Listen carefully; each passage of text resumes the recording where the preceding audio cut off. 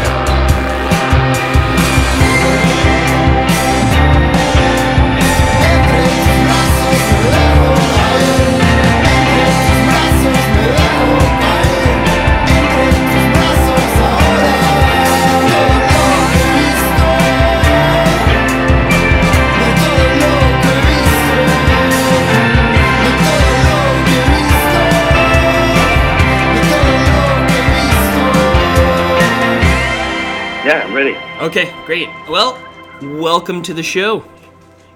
Thanks, man. Thanks a lot. Glad to be here. So I wanted to start with saying how cool the idea was for the new EP, that the whole thing is in French and Spanish. Yeah.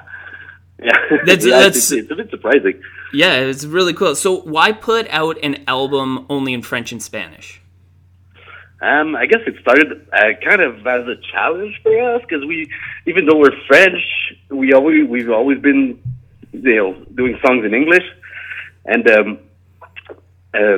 but just as an exercise of bringing back our own culture, we decided to do songs in French. But turns out it's not as easy as we thought it would be to kind of do rock music in French. For some reason, it always sounds weird. So it took us a while, and in that time, we started touring in South America. And our singer is from Colombia. Actually, his parents are from Colombia, so bring the two together, and there we go. So I guess when you're singing in a different language, it would change the music. Like when you're singing in English, you can put things together, but when you're doing it in another language, I guess it would kind of change. Is that what kind of took so long? Oh yeah, it totally changed everything. That's why it took a while for us to do it, because we tried doing the same thing but in a different language, but the sounds are different, the rhythms are different. So it took us a while to get the whole of it, but it turned out to be a really, really fun thing to do for us, and a really freeing thing to do as well. Yeah, I bet. There's some bands out there that they'll do like a Spanish version of their same album, and it's like, what? How? Yeah, I know. It used to be more popular. Do people still do it? I not since I heard you guys did it.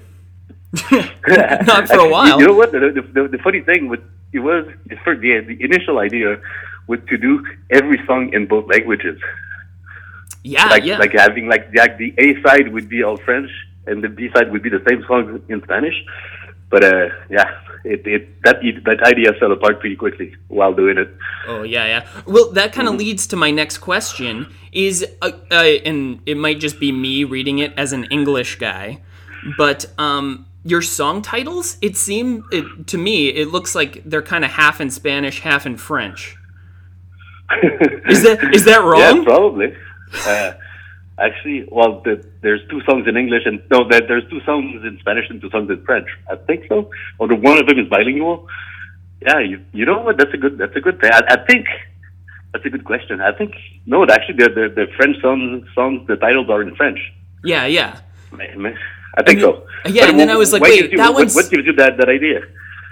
Well, because my wife is French, and she's like, So I was asking. I just so happened it worked out so well for me. I was asking her yeah. like what everything was, and she's like, these ones are in French, but this one's Spanish. This one's Spanish. This one's kind of Spanish. It's like that's not really a French word. That's Spanish.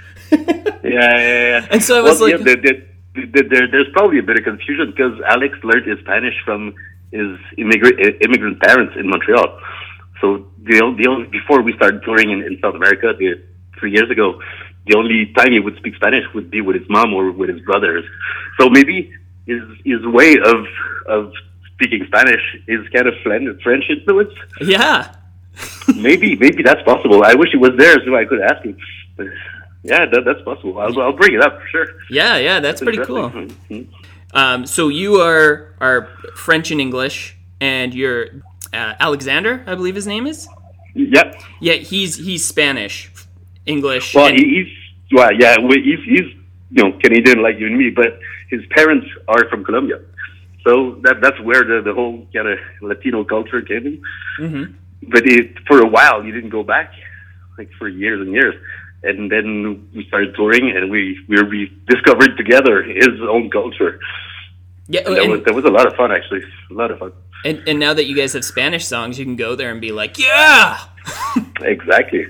Even more easily, because before, I think we had one verse of one song in Spanish. And when we got there, people already knew that song. And we're like, what? Only because of one verse? That's amazing. So now, we decided to try it out and see how it goes over there. So now you guys met doing visual art projects, correct? Yeah. So we met in art school. Oh, in art school. Okay. Yeah. Well, I didn't want to presume, because when I was reading up on your guys' history, it just said visual art. It didn't say school. I don't remember what the word was, and I was like, oh, I don't want to presume it was school. Yeah. Well, we were visual artists, but we were also studying. And the idea of starting to play music, because we didn't know how to play. It was like an art project at first, just kind of experimental. Hey, we like simple music. We like minimalist stuff.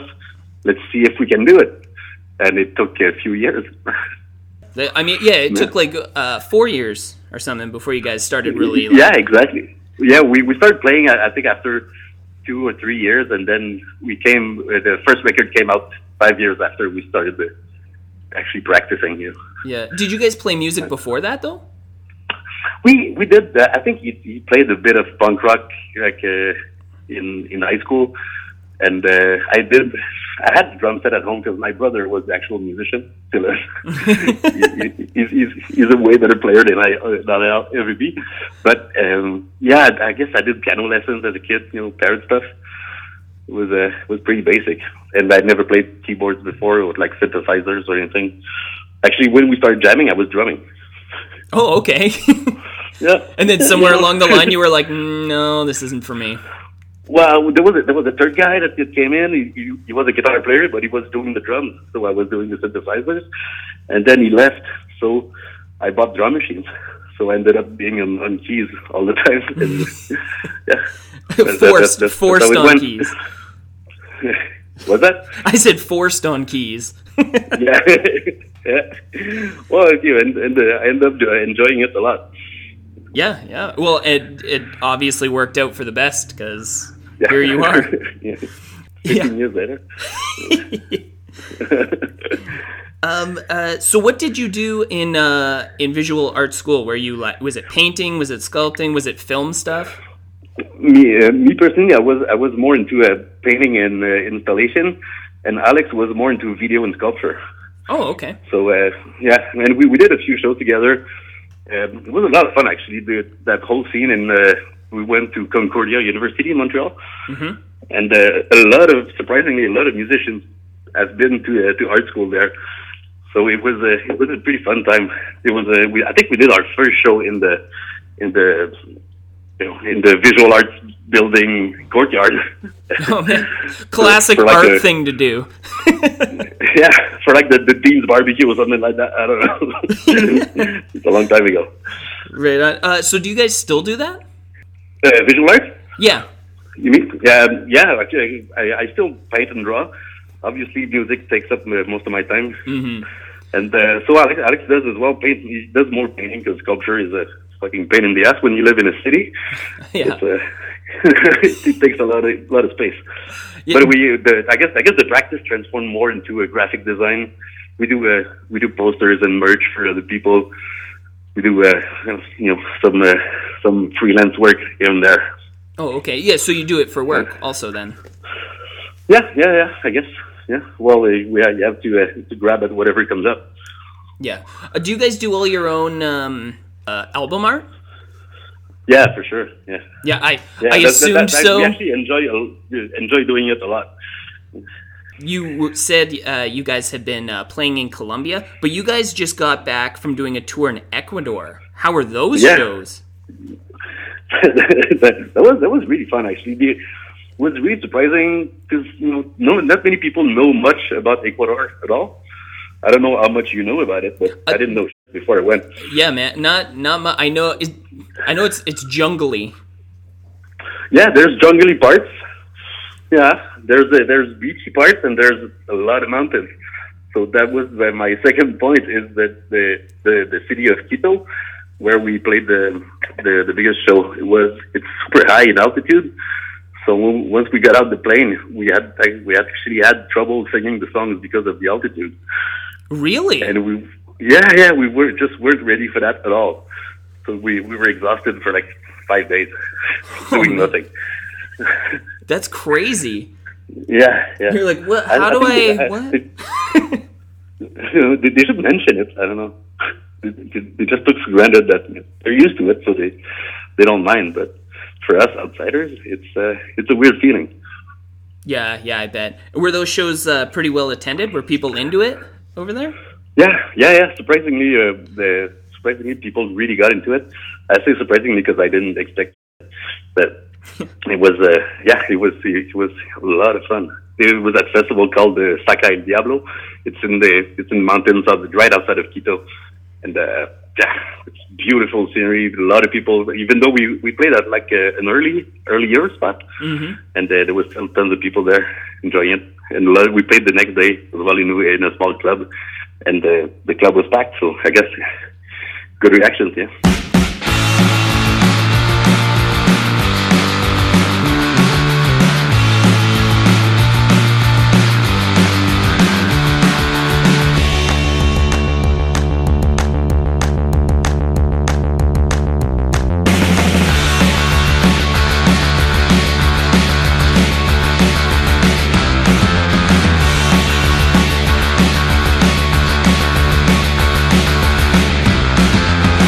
I'm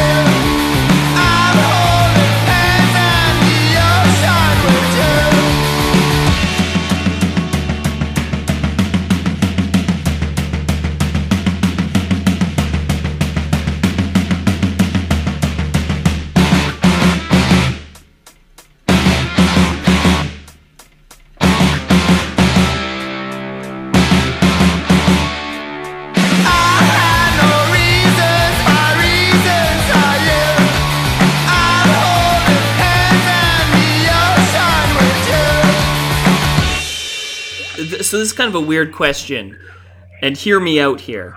But is there any shows that you've played where you thought it's not going to go that well? Like you get to the city, you're like, this isn't going to go so well, but you get there and it goes off, and you're like, yes! Like, I don't know, like, I don't want to throw anybody under the bus, but like, say you're in like no. Thunder Bay, Ontario. I'll stay polite, don't worry.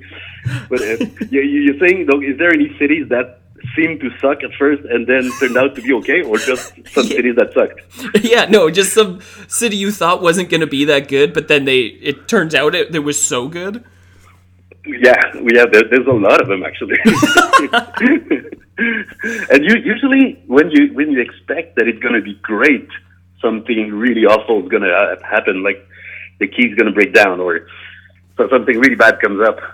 So what I get from all this is the less expectations, the better. Oh, yeah. I guess so I'm not going to be naming names. Yeah, so if you go into it with that attitude, I guess it's kind of like if it's good, you're like, awesome. It's like, yeah, exactly. And if it sucks, you were like, wow, I told you. Yeah. So, you know, you're always right with that attitude. Pretty much, yeah. I call that wisdom. Man, there's no losing. That's great. Exactly. So you guys have some shows. I looked up what shows you have coming up. You have some in Quebec. Yep. But do you have any plans to come out west anytime soon? Man, we haven't been out west in forever. I think it's been, I don't know, how long has it been? Like almost 10 years? Has it been that long? It feels like it was early, like 2011 or something like that. Yeah. So, yeah, I wish we could go. We don't have any plans right now at the moment. I guess it's most, we're focusing most on South America and the local region here because it's just easier to play around your house. Yeah.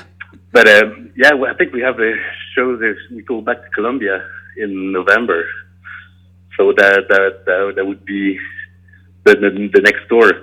But hey, man, if you know anybody who wants to see We Are Wolves in the West, you send them over. Dude, I'll pull some strings. I'll make it happen. Man, I would love to go back out west. It's a great country. It's just super far. So, yeah, dude. It's like you have to cut through the States, man. There's no way to like do all of Canada in a sane manner. Yeah, exactly. No, it doesn't work. If you go through the States, it's a bit longer, but there's more shows. But yeah, so it's a lot of road. We've done it many times back then. But yeah, I wish I could do it again. Yeah, it's easier said than done too. Like, why aren't you playing out here, fella? Yeah. And you're just, it's exactly. Like, yeah, we'll get there when we can get there. This is one of those cases where it's actually easier said than done. Yeah. Your 2005 album being released on Fat Possum Records, which is, for anyone who doesn't know, is like a blues musician kind of label. So how did that whole thing come about? I was as surprised as you are. And the thing is, I was a fan of a lot of stuff that was coming out on Fat Possum back then. And I guess it happened. We had a booking agent back then who was based in San Francisco, and he knew Matthew Johnson from Fat Possum, which is a kind of a weird guy, a bit of a legend in the biz. Yeah. But so he sent the album over, or the demos or something, I don't remember. And Matthew was into it. So we met him at CMJ in New York, and I don't know, it worked. But honestly, I think about it a lot afterwards, and I still don't really get it, how it came to be. So I'm as surprised as you are. Oh, man. He was just like, yeah, I like that band. I'm going to release their next album. Yeah, actually their first album ever. Oh, yeah, I guess. Yeah. And for some reason he didn't like the second one, but it turned out it was our bestseller so far. So I don't know, maybe he did a good decision or not. It's his call. He didn't like the one that sold the best. Yeah, he didn't know that back then, but he didn't like the music. So he's a well opinionated guy. Well, listen, man, blues isn't about the best selling. It's about the best songs. Exactly. It's about the roots. But I'm the feeling I get is that at that time, his whole roster, which was mainly all black dudes that he actually found on their porch and decided to record them, they were all passing away. So maybe he was trying to renew the roster a bit. That's my guess. Yeah, kind of like put some youthful vigor in there. Yeah, exactly. Or maybe he was just hoping that he would blow up and that he could sell the contract to somebody else. I don't know. I don't know what he's not a talkative guy, so I never got to find out. Yeah, well, being on Fat Possum, did that like do anything for the band? Like, did you guys have more people come out to see you because of that? Oh yeah, for sure. We toured the States and Canada for like 6 years because of that. Because it was super well distributed, and we had the PR agent, the same as Beastie Boys and Radiohead. Like it came with a whole package. People really got into it, nice. Hoping. I don't know. I was surprised because I didn't know how to play, and we never toured before. It was a weird moment, and I don't know if they realized that the band was a bit weirder than they expected, or a bit more on the punk side than they expected. So, but it did a lot for us, a lot. And we got to go places that we never hoped we would go. Your song "Holding Hands" was featured on the Gran Turismo 5 soundtrack. Yeah. How did you get hooked up with a video game soundtrack? You know what? We have songs in many video games, and I'm not exactly sure why. I think it's probably the high energy kind of vibe of the band that fits well with either sports game or racing games. We had tracks in I think it was a rugby game that never came out in America, but it was huge in Europe. Oh man, and, nice. Yeah. So this isn't your first game. No. We are old has been in the gaming scene apparently. Oh, dude, old news then. Mm-hmm. Well, it's still news to me. I'm still, I'm not a gamer, so I never really witnessed it. Playing the game, like, oh, okay, that's my song. But people have told me, I was like, oh yeah, that's amazing. Because I tend to forget since I don't play it. Yeah, right. And that would be pretty cool though. Like, because your music is now making it to kind of a unique audience. Yeah. Yeah, definitely. And so, I'm pretty sure, like on a video game soundtrack, like it eventually loops over and you hear the song again. And so yeah. So have you ever had anybody come up to you at a show and be like, I heard you on a video game, that's why I came out? Yeah, definitely, many times. Oh really? People just like yeah. Like, yo man, I heard you on Gran Turismo 5, and I was like, gotta come to the show. Yeah, and people, they kind of expect, because you're in their box at home, that you're like super huge, and so they show up at the little club we play, in the next town over, and they're like, oh my god, I can't believe they can't even talk to you. Like, well, of course. So there's that weird gap between what people experience in the video game and what we are outside of it. Because you hear it next to huge hits, or I don't know what other songs is in the game, so it gives a different reading, I guess. Yeah, and I guess that people's opinion on musicians too, like they hold musicians in this high place, like you can't get to them because they're up on stage. But I mean, after you're done playing, it's like I'm coming down there. That's until they actually see the stage you're playing on. Yeah, right. But yeah, that's true. If you play on the radio, something people assume that you're, like Taylor Swift, because you're both on the radio. But there's many different possibilities out there. Yeah, man, and unless you're Garth Brooks, you are not making a ton of money. Well, some people are, but we're not. Yeah, but we still get by and we still do it. Wrapping it up, I like to end with this question: what do you think the motivation is to keep creating and keep making music? That's a really, really good and deep question. I hope I can find an answer that that is equivalent in quality. But honestly, man, it kind of evades me, and I'm pretty sure a lot of other people. Some people keep at it because it's definitely not easy. But I guess we find some kind of reward in getting a bit closer every time to what we were trying to do, as if whatever we did so far wasn't quite exactly right. So we keep trying. Does that make sense? Yeah, man. Yeah, that definitely does. Yeah. Okay. I think so. And what do you think it is? What's that thing you're going for? Man, I have no idea. I'm gonna keep trying until I find it, I guess. Right on. Sorry to get deep on you there, man. That's fine, man. I'm a deep person. I like people who go deep.